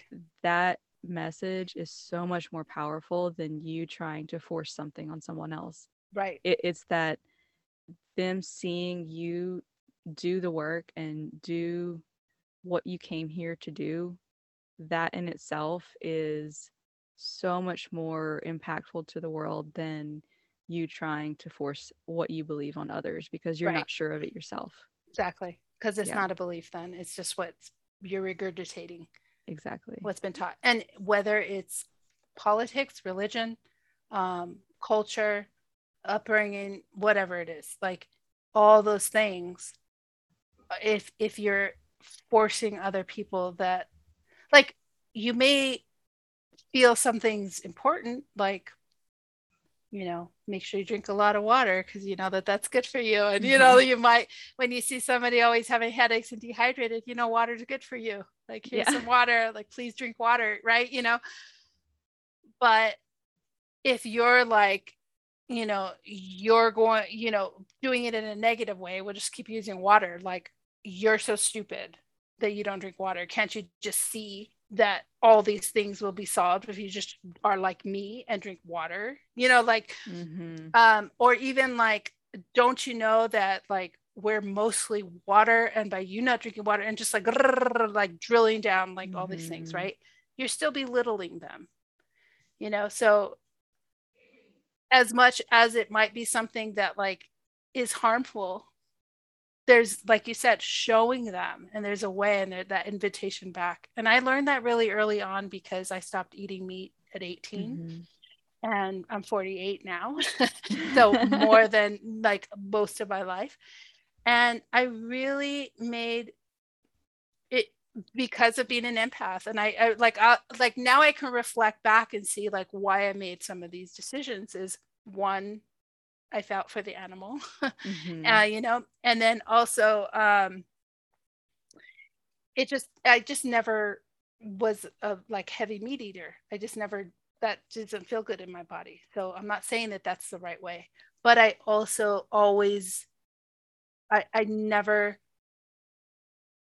I made sure not to cram it down other people because Mhm. I didn't like that I was being questioned all the time, and people were like almost mocking me at that time. I Mhm. remember going to a doctor and he like scoffed because, and I'm Wow. like, you're a doctor, so I made I remember like when I was expecting my first daughter, of course, that was like, I myself was like, is this healthy? Is this not? Like, it wasn't like it is now where it's like every restaurant has a veggie patty or a vegan patty. Mhm. Um, and I started craving eggs. I didn't eat any kind of animal product at that time. And so I ate eggs. Like, I listened to my body and I made sure that, and even my kids, I, up until a year, they didn't eat meat. But then if that was something that they wanted to do, like, I didn't force that on them. They always ate higher quality, Yeah. and they kind of became like picky about, certain foods because of that. But I allowed that balance to happen because I grew up not, I mean, I grew up eating meat. So it's like I had a choice and I'm going to Mhm. give them that choice, and I never appreciated when somebody tried to make me feel bad. So I didn't do that to them. Now, if Mhm. they started pushing it, then I was ready, Yeah. uh, but yeah, it was really uh, interesting on how some of the things that we choose and the way we go about them is based on, because we know how it felt for us and we're able to put Mhm. ourselves in other people's, like, we simultaneously can put ourselves into different people's opinions, feelings, like, and sometimes that can make us not, if we don't know again who we are and what we really believe, that can make us go against our values for a little while. Mm-hmm. And that can like rock us if we're not sure of who we are. So again, that lesson of be by yourself, be on your own, see what that feels like. Journal, record, voice record, whatever it is, have some kind of outlet to just speak these things. If you can find somebody who will even just listen, even if they don't feel that way, these are all outlets that we need to release because we have so much inside of us that we really need to have outlets to release this energy. Dancing, oh my gosh, moving these waters, doing physical activity, all those things are so important too, like because all this emotion and energy can get stuck in us and very stagnant, if we don't do that. What are some of the things you love to do to move that energy? Yeah, so lately I've been really into Ashtanga yoga. I just love that practice, but just yoga in general for me has always been a constant. And I can tell when I have gone away from the practice for a little while that I get so much more emotional and I uncontrollable of, how I'm feeling and so I found that I have to get back into yoga in some form or fashion, at least, if it's not once a day, at least every other day, just to get my body moving. Yeah. And I was running for a little while, but I found that it was hard on my body. And so just listening to my body and being like, no, I need to back off and just do yoga for a little while. Yeah. But those are, and walking is also something too that I've been doing a lot too. Yeah, that's like my favorite. Yeah. Walking, Love I can walk walking. forever. Yes. Just in my thoughts, hearing my feet crunch on stuff and the That's slow my down favorite. of looking at houses, looking at flowers, things you don't notice, stopping, touching a tree, Yes, yeah. That's another one is grounding is helping a lot. Yeah. Just having your bare feet in the ground is such a good release. And on the science side of that, they've actually done research where it's showing that there's an exchange of electrons between your feet and the earth, and having that exchange, like there's actual like exchange between, like that is amazing that they're able to measure that now. Have you seen the Earthing movie or documentary? No, I need to. Oh, okay. Yeah. And there's a book too. I wear for the past, gosh, I guess it's over 3 years. I always think 2020 was like a gap year, like leap year. It didn't happen. Yeah. Like 4 years. I stopped wearing anything other than minimalist shoes. So I healed my plantar fasciitis, my knees, all that from just taking care of my feet. And now my favorite sandals are from Earth Runners, and they actually, I'll show you, the bottom's dirty, don't look. They actually have a copper plug on the bottom. Oh, how awesome. And then the stitching is infused with copper. So because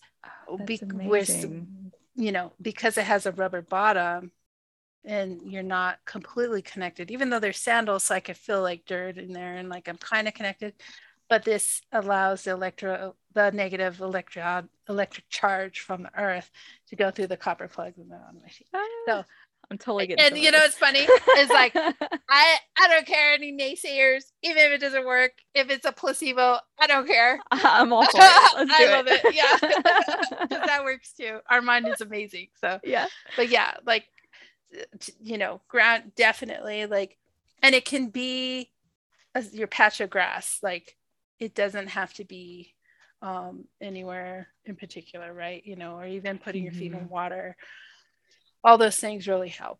One thing, whenever I'm leaving to go to work in the morning, I make it a point before I get in my car just to take a second, stand in the grass and just be like, take a breath. Okay. Yes. All right, now I'm ready.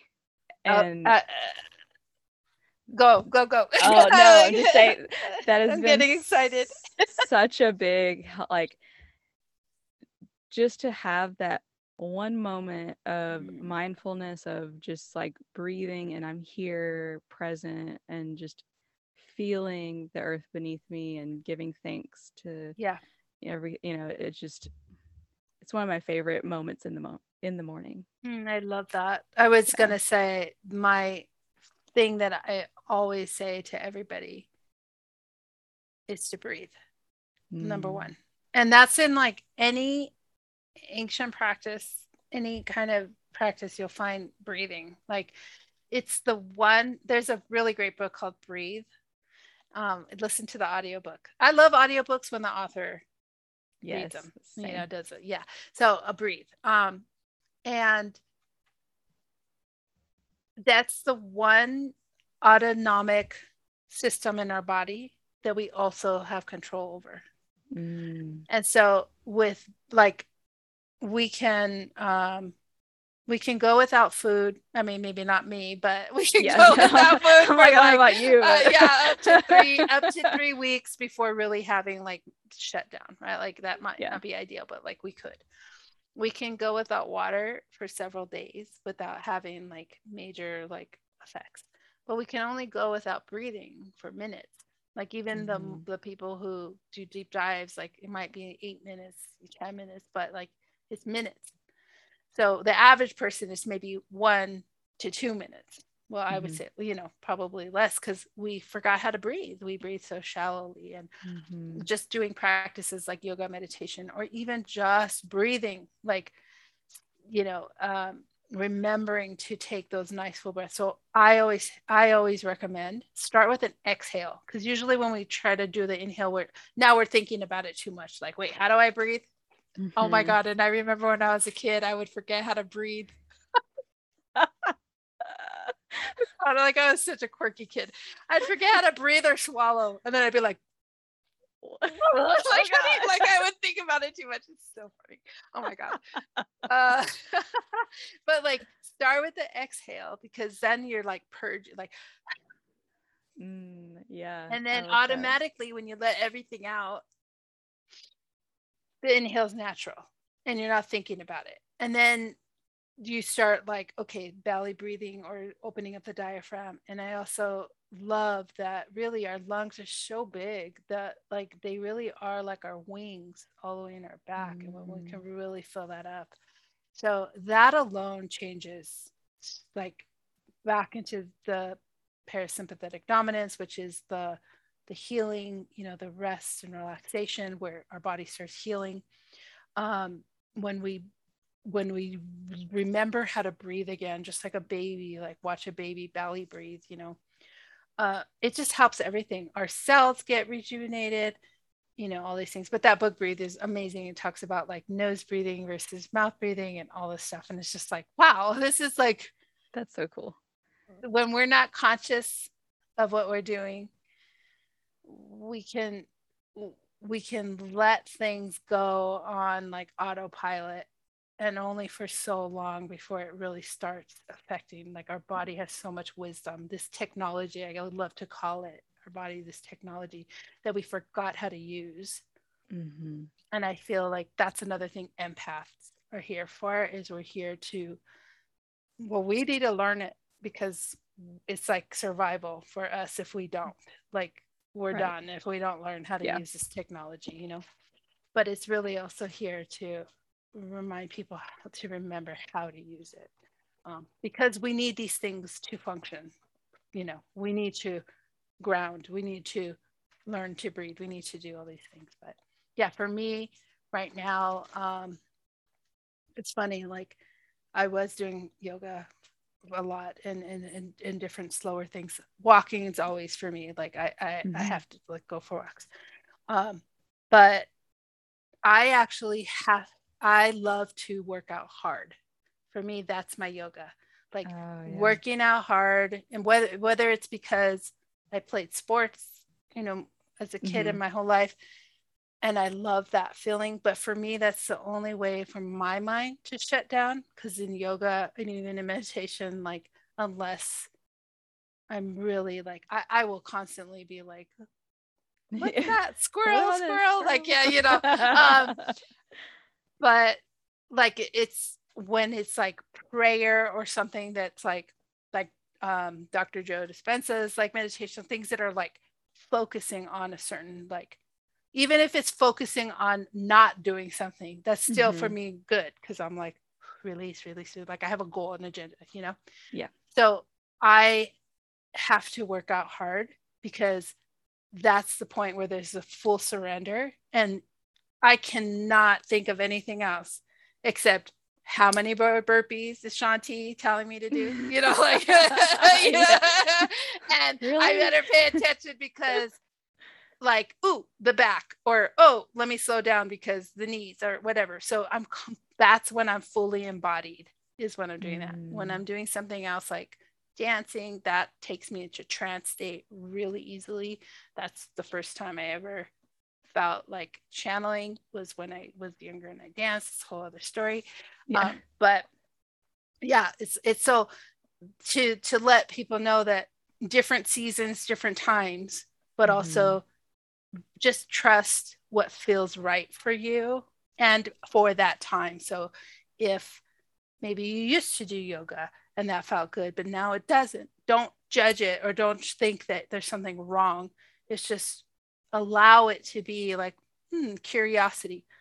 What is serving me right now? And you may go back to that, you may not, or you may incorporate something else. Like you might have to do Bikram yoga, because that's more of like, you know, intense. Yeah. Yeah. It's actually funny. I feel like I went the opposite direction, because I used to work out really hard, and I just was like, had to listen to my body and like, no, I have to do the more gentle stuff now. And so that's kind of where I'm at, is transitioning to that. Okay, it's okay to just do the gentle things. It's just as effective as doing the hard workouts. And Exactly. yeah, it's like that season, It's for sure. And just move the body, like those stagnant waters. Like, it's just like if you have a body of water and it's stagnant, it's not moving, it's going to smell and there's going to be all kinds of funky stuff. And when you start churning it, it's going to kick up all this, you know, muck from the bottom. It's not going to be clear. So don't be afraid to like really allow that to kind of just start moving and rushing in, and let that flow so it can clear out. Yeah, it made me think of, from a feng shui perspective, the yin and yang kind of characteristics of water. Of, you could be still, but it can also be like a waterfall, and so Exactly. it's like this ebb and flow, and just allowing that to really just listen to that, and listen to, which season are you supposed to be in, and have that be okay. Exactly. Yeah. Exactly. Yes. Wow. We can talk, can't we? I know. This is like All right. So I'm putting everything on the show notes of how to contact you, how to work with you. Thank you so much. This is so fun. And we're gonna check in and do it again. And yeah, so just if you want to contact Fallon, she's there, she's available, she's ready to help. And any other questions, just either one of us, we can answer that. Absolutely. And thank you so much for having me. This has been so much fun. Me too. I love it. I love to talk to anybody that's gonna like fill up my cup and make this even better. Yeah. But, yeah. Till next time. Bye, guys. Bye.